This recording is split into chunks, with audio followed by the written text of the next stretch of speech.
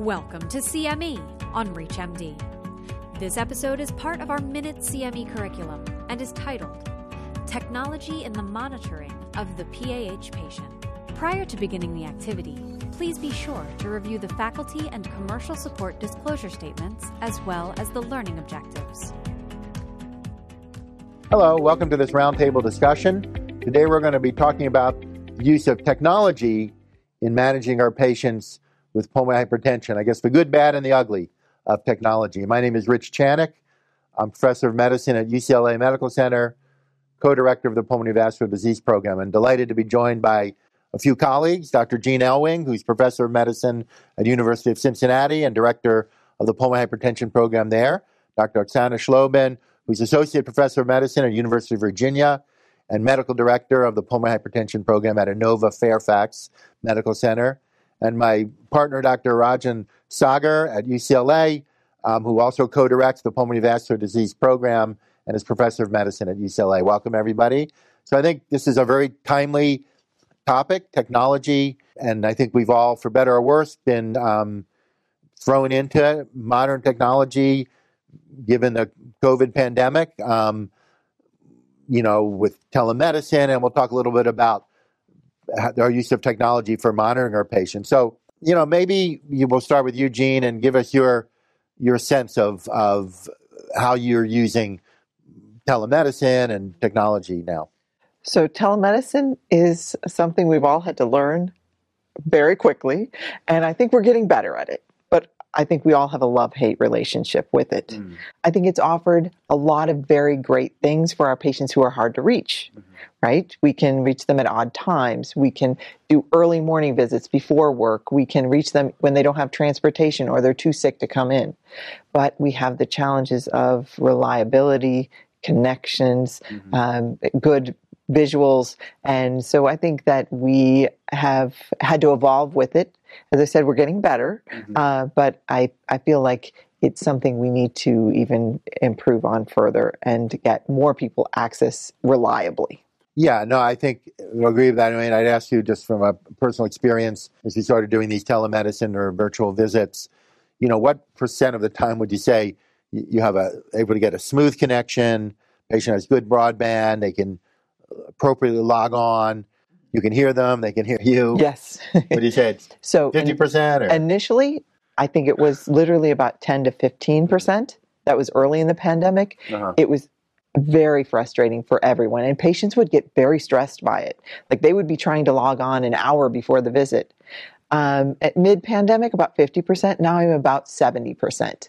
And so about one or two patients I will have to call and talk to on the phone, or I'll have to do a phone and then their video, which will be choppy. So it's getting better, definitely not 100%. Not the same, yeah.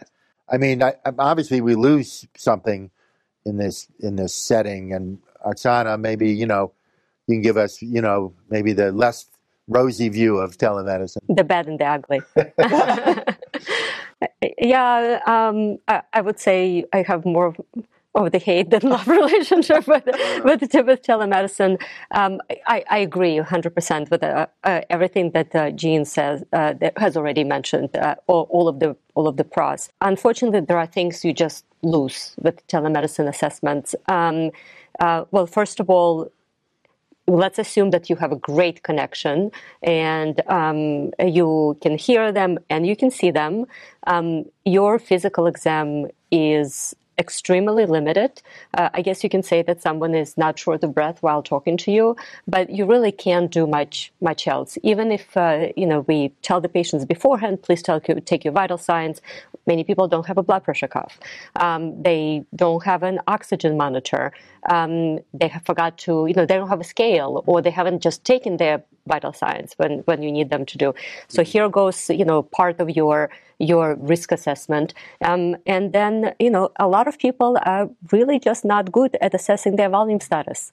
You ask them to look at their legs. I mean, how many times in clinic they say, I have no swelling, and then you press, and there is that pitting edema right there. So imagine them sitting far away from you, and you asking them, well, do you have any swelling? No, I don't. And, and then you get their blood work. If they go to get their blood work and their BNP has doubled, and you're like, I bet you did have some swelling. Mm-hmm. So, so you have to really rely on what they tell you as far as this signs of right heart failure that you would be able to ascertain yourself if you saw them. And then you also lose some other things. So 6-minute walk test. Yes, there are some maybe ways to do home 6-minute walk test, but not really anything standardized or really reliable. So you're going to lose the fact that, they drop their distance, that they're desaturating, that their heart rate doesn't come down at the end of their walk test. So here goes that part of the assessment. Yeah. So I think it is good when you cannot get what you really should be getting, which is in-person visit. Mm-hmm. And I think there are a lot of times when you see someone in person, you talk to the patient and you often find out things that they were not planning to talk to you about. And I think some of that really kind of gets missed when you're trying to telemedicine. Yeah. Initially, we had no option. Obviously, this is from the pandemic and, everything was shut down. It was mandatory. Now it's most places not anymore mandatory to do televisits. But I know, like Raj, we work in the same clinic. A fair number of your visits are still virtual, even though they maybe don't have to be. Why is that? And is it the patient or yourself prefers it, or you find for some patients it's perfectly appropriate and avoids the horrendous LA traffic for them, or what? Yeah, I would say two things. I think one is that they also get used to. They like the idea of a video visit or a televisit because it does save them a lot of time, and it's just so much easier for them. And I don't blame them for wanting to do televisits only. But I think a better way, perhaps, is maybe a hybrid approach in some of these cases. So, as you know, we sort of maybe ask them to come, every other visit, and make a personal appearance, or particularly if they need testing, to try to bring them in if they're, not just for the visit, but to say, listen, we also need to get this testing done. So it kind of makes it more worth their while, so to say. Again, trying to convince someone who's had 4 televisits in a row, hey, that now you need to come in. It sometimes can get a little bit difficult. No, we do that all the time. It's a limit to what you can do. I think that telemedicine, there is a role for it, but I would envision, let's say you start someone on therapy and they live 4 hours away. So you do a telemedicine visit in 2 weeks or 4 weeks. So they don't need to drive all this time for you to sort of check in. And really that visit is more to address side effects. It's not necessarily to assess whether they're responding to therapy. So if you use it really in a targeted manner, I think it can really add a lot, but really not as a substitution for in-person visits. And I'm using it for results. So you have a right heart cath, and I want to talk to you, but I've already prepped you because I know you're probably going to need a prostacyclin. Right. So I've done all the background work, and I get the cath, and then I talk, and then we get the medication going. So that's how I've been using it. And I think there's something that we assume that, they're getting the whole visit when they do a telemedicine visit, but we're forgetting all our support staff that they really need to interact with, and they don't get that when they do telemedicine. They don't get our nurse, our pharmacist, and our respiratory therapist part of it. Yeah, I think there's creative ways to maybe bring those people into the discussion, but that's a fair point. We're talking sort of in these other segments about difficult to reach patients. And, do you have examples where just such a patient just would not have been able to come to your clinic except virtually or as often, where it's really been critical as a positive? Oh, yes, definitely. We have patients that really are living in rural areas with limited resources. And some of the states, their state insurance does not provide any transportation. So there is literally no way they can come other than a virtual visit. And, they can say, I can commit to once a year. But that's what they can do. And in a very stable patient, that might be appropriate. Mm-hmm. But yes, I think it has allowed us to reach people that otherwise would have missed the opportunity to feel better. Yeah. and do better. I think we have to keep that in mind as well to balance this all out.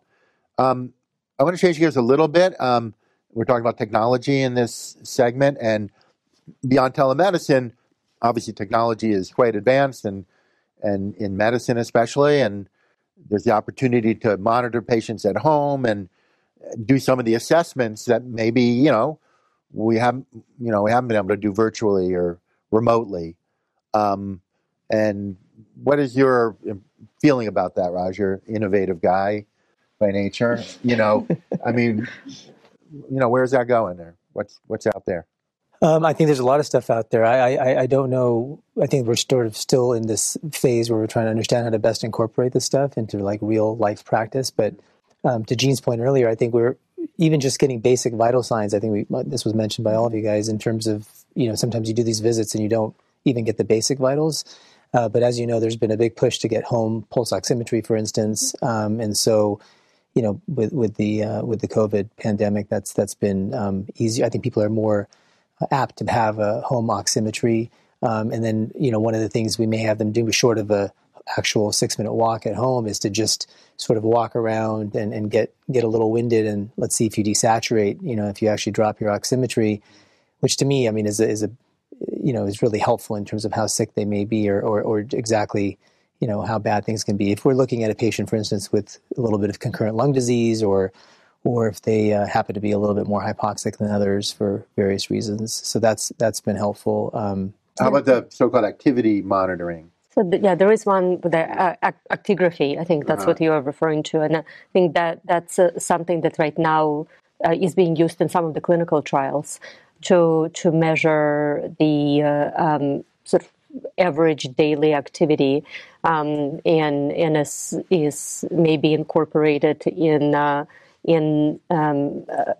also in this push by FDA to really prove that medications affect how people feel. So this patient's reported outcomes. So actigraphy is one of them that we've used in one of the clinical trials that we participate in. So I think they potentially can be good additional tools, because I think one thing that we do get when patients come in, it's more of a snippet in time assessment versus what happens the rest of the time. So I think for the folks with the Apple Watches, I think people love to track their, number of steps per day. So I kind of use that as a rough guideline and ask them to try to increase that by some amount, and just sort of use that as we're always trying to recondition and rehab these patients. So we sort of say, hey, if you're not going to use the treadmill or actually go for a jog just because of all the restrictions and stuff, maybe you can just sort of try to increase the number of steps you do per day. Yeah, and I think that's great. And people even just using their smartphone, because they were very, very hesitant to go to rehab, or rehabs are closed. Mm-hmm. We have been able to use technology to do virtual rehab for some of our patients. How do you do that? So we offer virtual cardiopulmonary rehab. Yeah, it's amazing. Yeah. So they're getting the same class, but right. But they're doing it at home. But so I mean, obviously you have to have equipment at home. So there is a prerequisite that you have a treadmill or a new step, and then whatever else that they use, weights, bands. But yes, our program started offering it as well. So it's obviously not the monitoring, but it's more of a pulmonary rehab that really is recommended for all of the patients with pulmonary hypertension. So, yeah. So at least it's something where they feel there's somebody helping them and somebody that they can talk with and report back to us if they're having problems. So they've enjoyed it. Yeah, and you have to believe that some of these patients wouldn't have done rehab by going to a class, even before the pandemic. I mean, we've all had patients like that. And so I think it has to be a good thing. And I really like the activity monitoring concept. I think we have to acknowledge it's not validated, and there are different devices, and they're used in different ways, and it hasn't been accepted as a primary endpoint in terms of there's no pH drug that's been approved based on that. But the concept makes so much sense, right? I mean, like you said, you see the patient in clinic, it's a snapshot how they're doing that day, and it just makes more sense to follow them in real time really see things like activity and, like you said, patient-reported outcomes. So, obviously it's going to continue to advance. I think the message here, the horse is out of the barn. I mean, technology is not going backwards. So we're doing telemedicine. I'm sure we'll continue to do it in some form or another. We're going to continue to do technology, and, I think it's going to change the practice of medicine in some ways. There are obviously going to be hiccups and some negative things about it along the way, but I think ultimately, hopefully it'll be to the benefit of patients and improve that access to care, that we've been talking about. So thank you very much for this great discussion, and thank you for your attention. You've been listening to CME on ReachMD. This activity is jointly provided by Global Learning Collaborative, GLC, and Total CME Incorporated, and is part of our Minute CME curriculum. To receive your free CME credit or to download this activity, go to reachmd.com/CME. Thank you for listening.